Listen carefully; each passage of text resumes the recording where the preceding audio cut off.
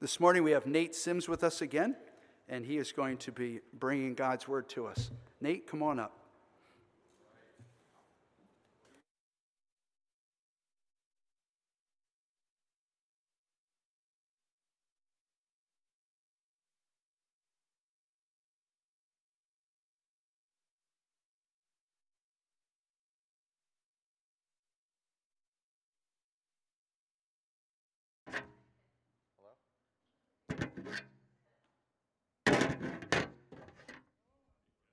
Hello. Okay. All right. The handheld it is. Well, listen, I'm in that doghouse. I accidentally locked my wife's keys in the car.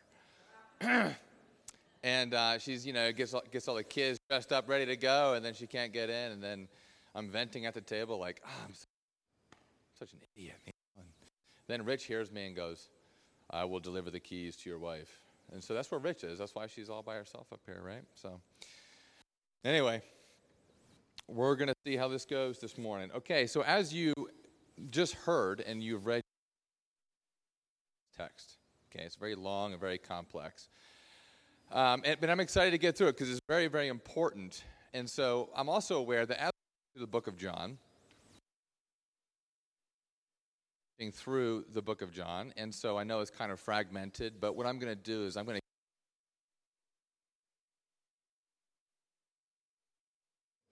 So this morning, what we're going to do is we're going to learn three things. We're going to learn that Jesus is controversial. The second thing we're going to learn is that Jesus is perplexing. And thirdly, Jesus is confident. All right, first, Jesus is controversial. Okay, so I have to admit, I was one of the people in the past couple the submersible with 5 people that went into the ocean to go down to the Titanic.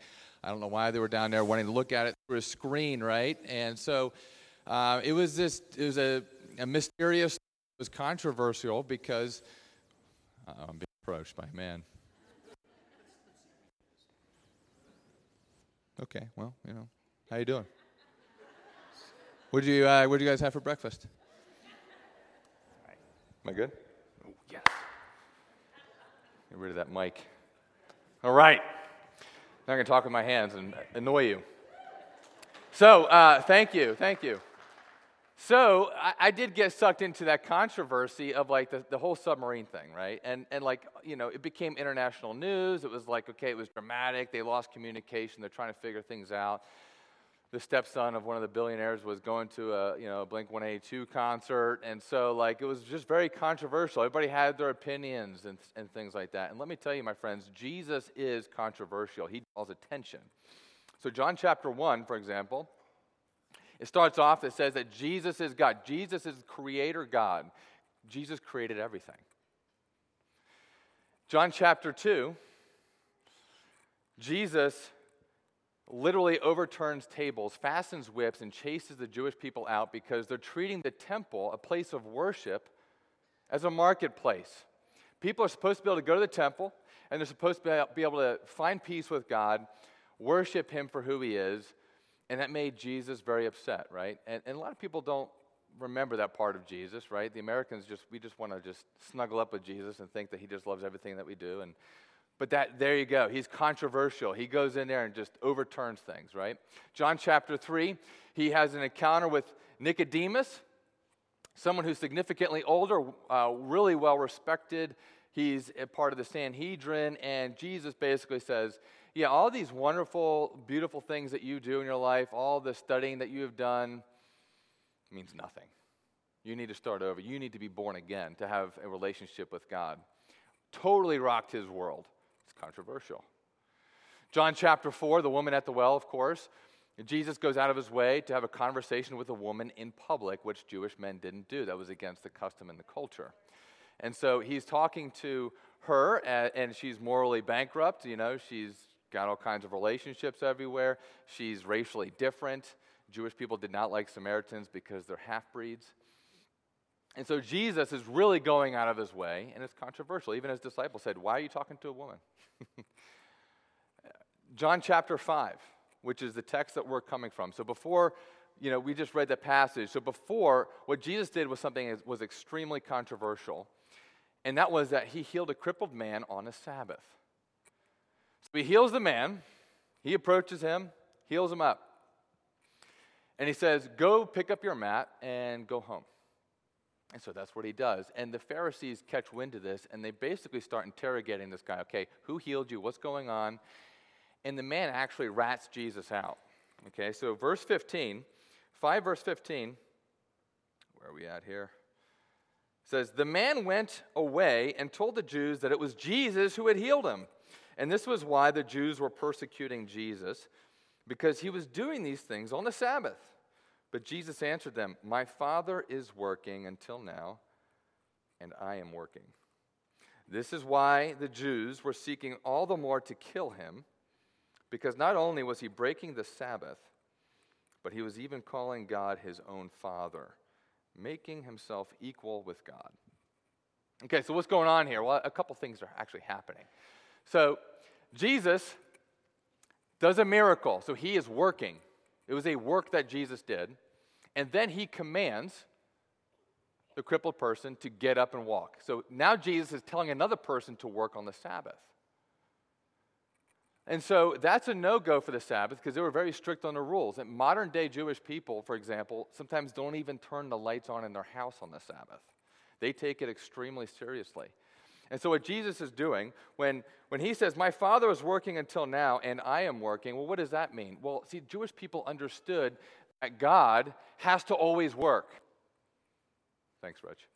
God always has to work because if God wasn't working, then the universe would fall apart. Okay? But we're human beings, so we need to rest because that was the example that God set forth for us. We're not God, and so we need to rest. And so Jesus says, well, the Father's working until now, and I am working. And so what Jesus is doing is saying, I'm God. That's what he's saying. I don't need to rest. I am God. God doesn't rest, which is a good thing for us. That's a whole other application point. He sees you all day long and knows what's going on. Jesus is claiming deity right here, which is insane. It's rocking people's worlds. And so, there's another point in John chapter 7 where Jesus is having an argument with the Pharisees, and he says, if on the Sabbath a man receives circumcision so that the law of Moses is not broken, are you angry with me because on the Sabbath I made a whole man's body well? Do not judge by appearances, but judge with right judgment. So what is he saying? Well, the law of Moses says on the 8th day a male baby needs to be circumcised. So that means, just a numbers game, the 8th day for some babies would be on the Sabbath. And so the Pharisees are like, okay, well, what do we do here? If we circumcise, it's doing work. It's creating unrest for the baby because it's extremely painful. But, so they wanted to obey the law of Moses, but they're working on the Sabbath at the same time. And Jesus goes, you're hypocrites. I made somebody well on the Sabbath. This person can now rest on the Sabbath, and you're calling me out on it when you circumcise babies on the Sabbath and make them cry.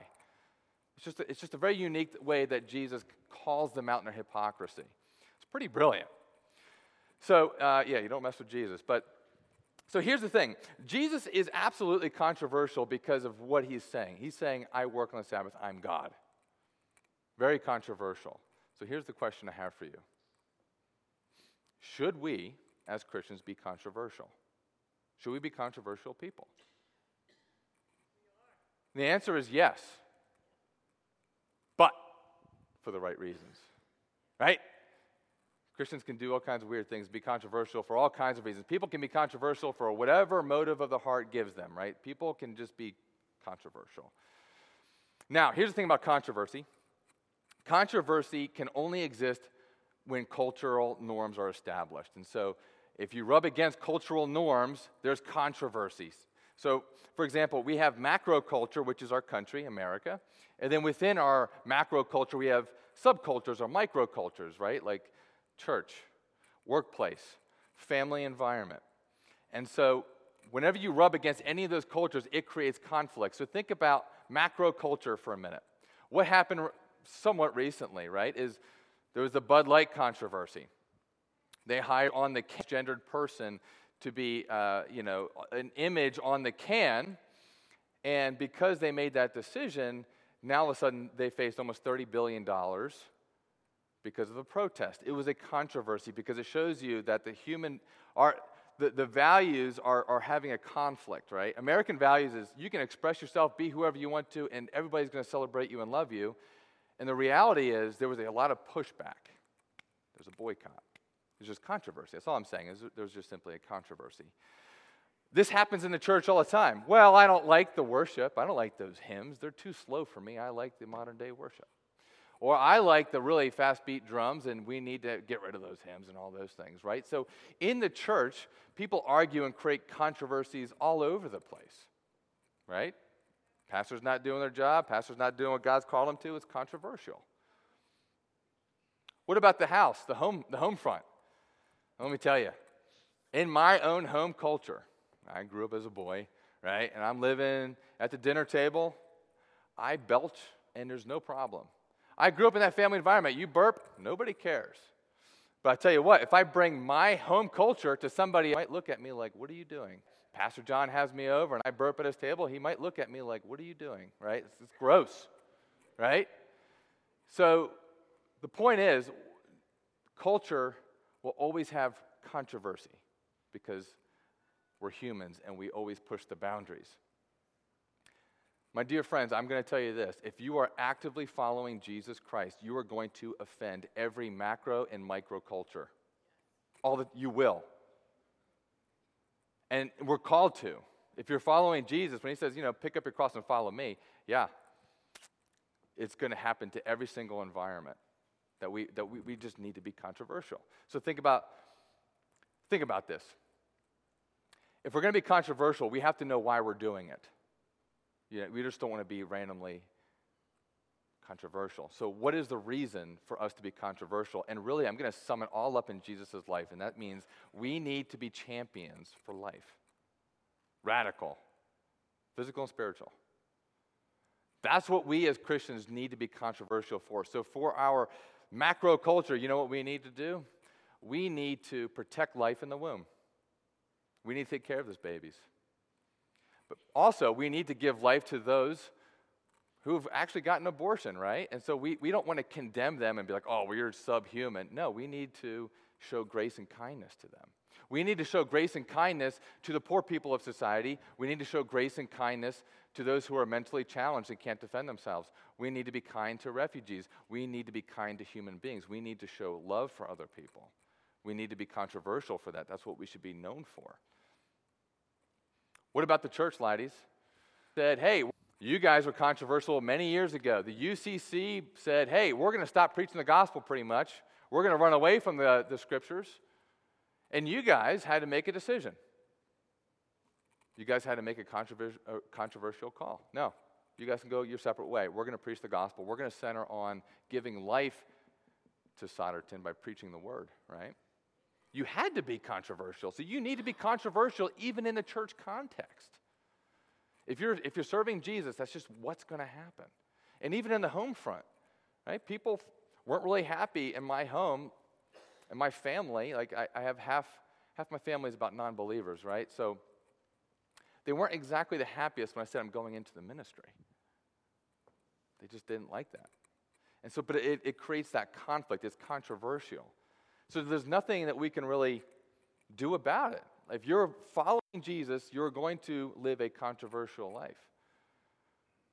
You think Jesus intended to heal that man on purpose on that particular day? I mean, what? He was crippled for 38 years. Jesus was in his 30s, his early 30s, 33 when he died-ish. That means that man was crippled his entire life. And Jesus, growing up as a boy, that guy was crippled. He was in the same spot his entire life. Jesus whacked a bee's nest, and he did it because he's saying, I am the God of the world, and I'm standing right before you. God is life. And that's why he's going to be controversial. He's going to show you who he is. So that's my first point. Jesus is controversial, and so should we be. Secondly, Jesus is perplexing. So if you were reading this passage, it's a little bit confusing, and it's intended to be that, right? So I'm gonna kind of reread this a little bit here. So this is what Jesus says. So he's talking to the Pharisees, right? They're really angry at him, and so Jesus kind of starts this monologue and starts talking to him, and he says, "Truly, truly, I say to you, the Son can do nothing of his own accord, the Son does likewise." They're doing. For whatever the Father does, the Son does likewise. For the Father loves the Son and shows him all that he himself is doing, and greater works than these will he show him, so that you may marvel. For as the Father raises the dead and gives life to them, so the Son gives life to whom he will. For the Father judges no one, but has given all judgment to the Son, that all may honor the Son just as they honor the Father. I'm going to go down to verse 30.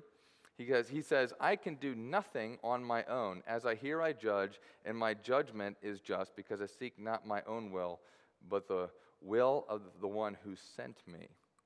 Okay, this is all confusing stuff, and it's intended to be that way. Because we don't... Two reasons why Jesus is perplexing right here. So, and Jesus just said, "I'm God." And just like Alice in the Wonderland, Jesus is like the white rabbit that goes down a rabbit hole and pulls them all down. And it's just a perplexing puzzle that he takes them right on this journey. And he does two things here. By language, he's telling them that he is God. So think about this for a second. He's telling people, I can do nothing on my own. Right? Truly, truly, I say to you, the Son can do nothing of his own accord, but only what he sees the Father doing. So what he's basically saying here, as he's talking about this relationship between his Father and himself, is he uses the language interchangeably. I follow the Father perfect. Whatever his will is, I'm doing it. In another place of Scripture, he goes, I am the way, the truth, the life. No one can go to the Father except through me. If you had known me, you would have known my Father also. From now on, you do know him and have seen him. That's John 14. I would never use that language with my dad. Oh, if you've seen my dad, you've seen me. That makes no sense.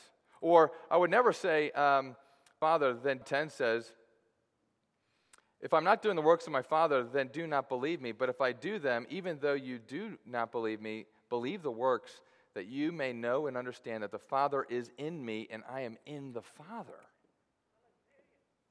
That makes no sense. We can't really connect with that because we can't be another human. So what is Jesus saying? Jesus is saying, I share the same essence as the Father. I am not the Father. The Father is not the Son. The Son is not the Father. But they're both God. But we serve one God. And not only that, but in chapters 14 through 17, we're going to see that the Holy Spirit comes into play in a radical way. Now it's Trinitarian. It's not just a binitarian relationship, it becomes a Trinitarian relationship. It's absolutely mind-boggling, and we have a hard time understanding it. But let me tell you this. When he says, if you have seen the Father, you've seen me, right? In the Old Testament, nobody ever could ever claim that they've ever seen God. Nobody would ever make that claim, especially Moses, who was the best prophet. The reason why is because if you saw God, you would just die. And so for Jesus to make that claim, that if you've seen me, you've seen the Father, what he's saying is, I'm right next, I am God in the flesh. You're not dead because I'm covered in the flesh, but I am God, and I'm right here, right next to you. It's perplexing. So you're going to see that through Jesus' intimacy, right? He's obeying the Father absolutely perfectly. He's aligned with his will perfectly. It's perplexing. So through language and his intimate relationship with the Father, he's showing you that he is God. But also through his works. Okay? Definitely through his works. So let's take a look at this. John chapter... if we look at John chapter 10, it says this. The Jews picked up stones again to stone him. Jesus answered them, I have shown you many good works from the Father. For which of them are you going to stone me? The Jews answered him, it is not good for a man, it is not for a good work that we are going to stone you, but for blasphemy, because you being a man make yourself God. And so what did Jesus do in his ministry? What is the works of Jesus? Well, it's healing people. It's providing food, right? Jesus fed the 5,000. Jesus calmed the storm. Jesus preached repentance through himself. So Jesus' works is about mending the physical world and also spiritual connection to God. So Jesus' works is completely perfect. It's a complete and perfect reflection of the Father's will. So that means whatever Jesus is doing, whether it's withdrawing to pray for hours on end or just taking care of people, he is perfectly executing the Father's will. And it's beautiful. Like, it's incredible. It's all life-giving. And he does that through two things. In this passage, you're going to see that the Father says, oh, I'm going to entrust you, Jesus, to have life-giving power to whomever you will.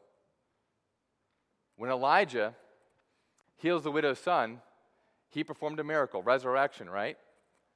But that wasn't Elijah's choice. That was God's choice. God's choice.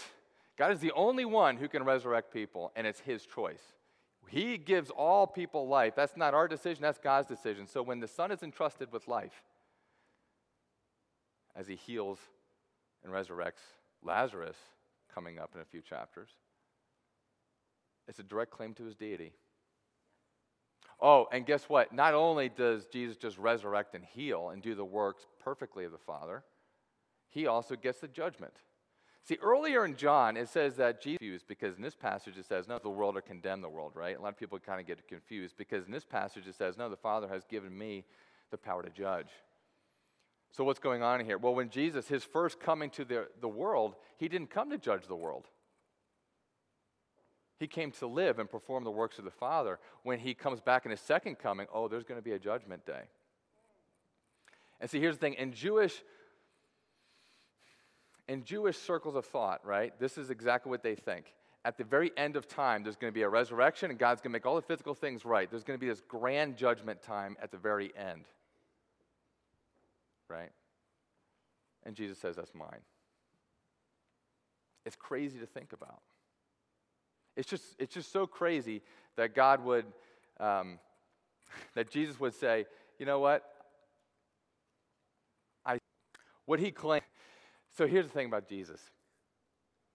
What he claims is such an endearment with the Father that these Jewish people are just freaking out. When he says, my Father, and he refers to God as his personal Father, the Jewish people, Jewish communities would never do that because there's this disconnect of relationship. And so Jesus is saying, I'm completely in line with the Father through intimacy and his works and his resurrection and his judgment and everything like that.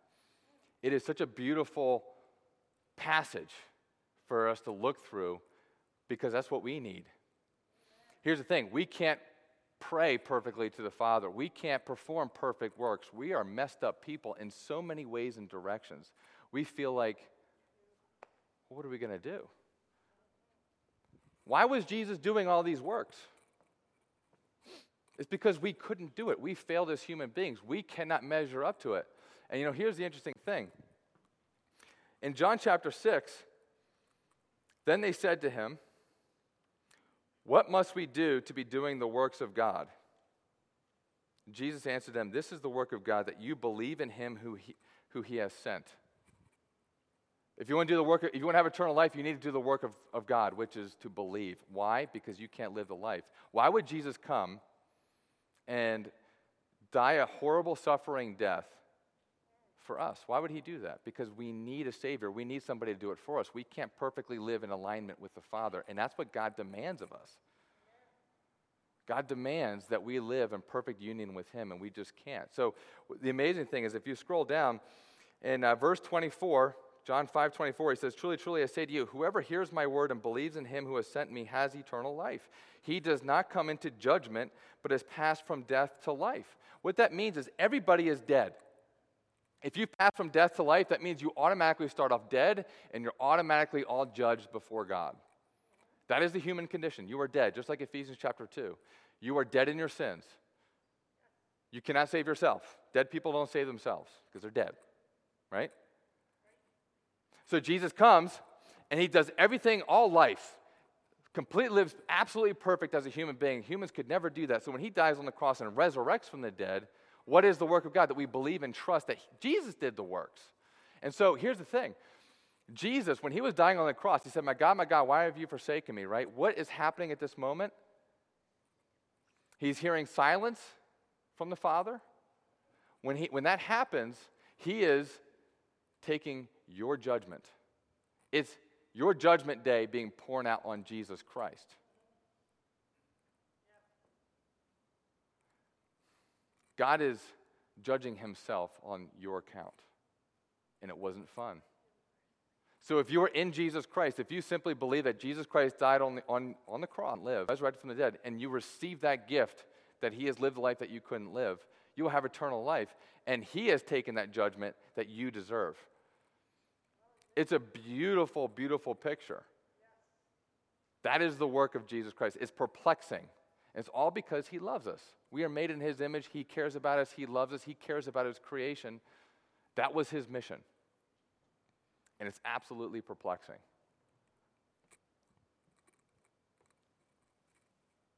Now, because of who Jesus is, he's in a conversation with the Pharisees, right?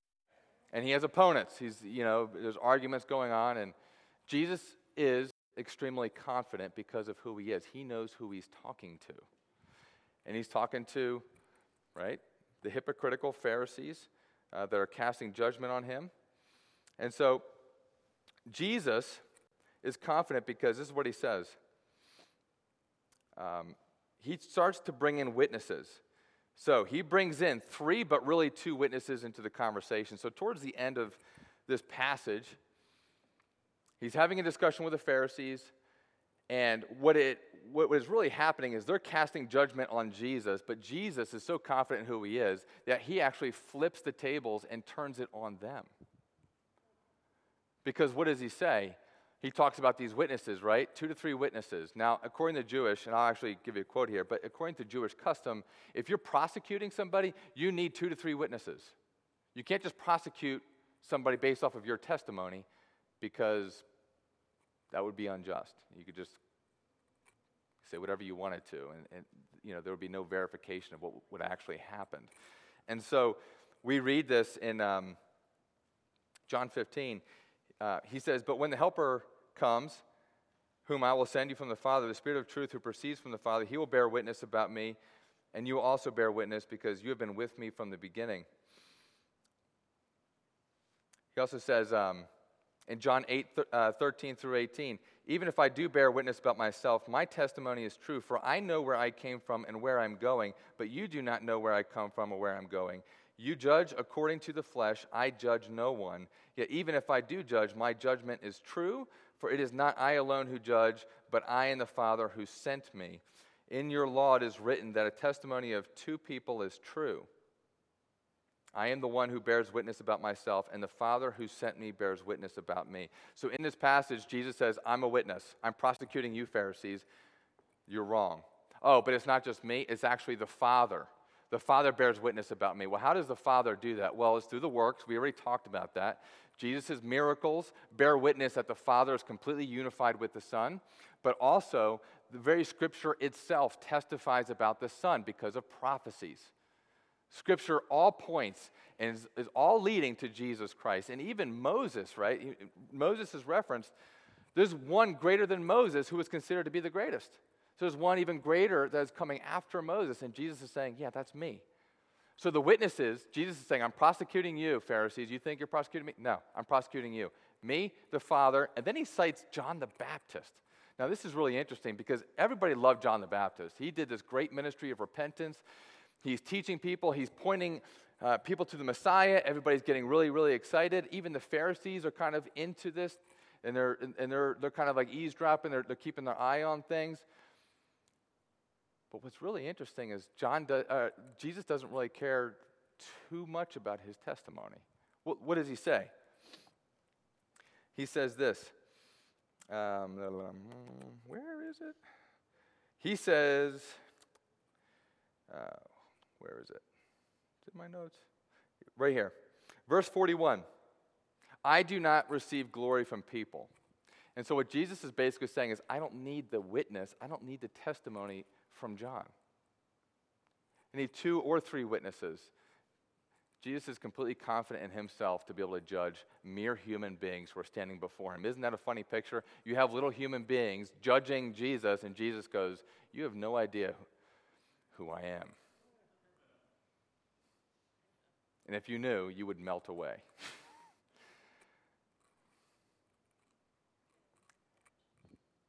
Jesus does not need witnesses. He didn't need John. He doesn't.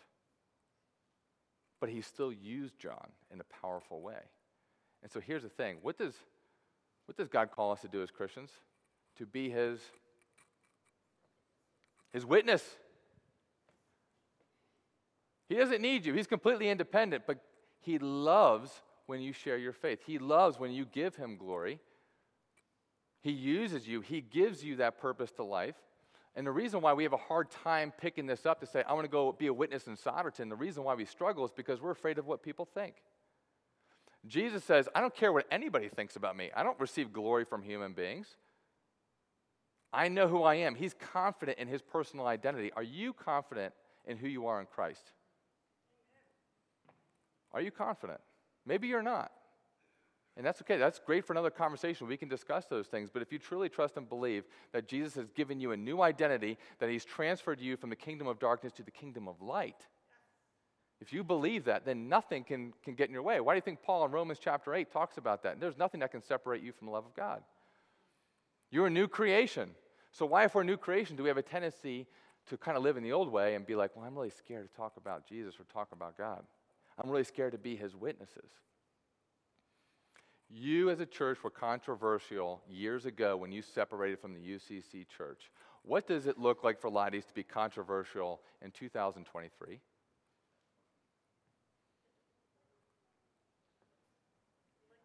Let it be for Jesus. Let it be for being a witness. Let it be. Let's go out to the community. Let's get outside the church walls. Let's go to where people go. Let's go to the parks. Right? Let's go to the restaurants. Let's go to the coffee shops. Let's go to the breweries. Let's go to the wine. Wherever people are, that's where we should go because that's where the heart of God is. And see, Jesus spent time with the tax collectors and sinners. Controversial. We need to be with the tax collectors and sinners of society. That's controversial. As a church, are we going to do that? Are we going to embrace this reality? Because here's the tendency. We have a tendency to say, well, I want to be controversial about everything because our ethics are just the best. And so we're just going to take Christian ethics and we're going to tell those non-Christians, there's 165 million non-Christians, that they need to follow our ethics. And we're going to be controversial. We're going to cast judgment on them. Don't do that. Or you can be a Christian that says, I don't want to live any controversial anything. I just kind of want to sit here. I want to stay in my lane. I want to live my life. I'll read my Bible. I'm going to do everything just right here. The whole world can crumble around me. I just want to be me, and I don't want to rock the boat. Jesus doesn't call you to do that.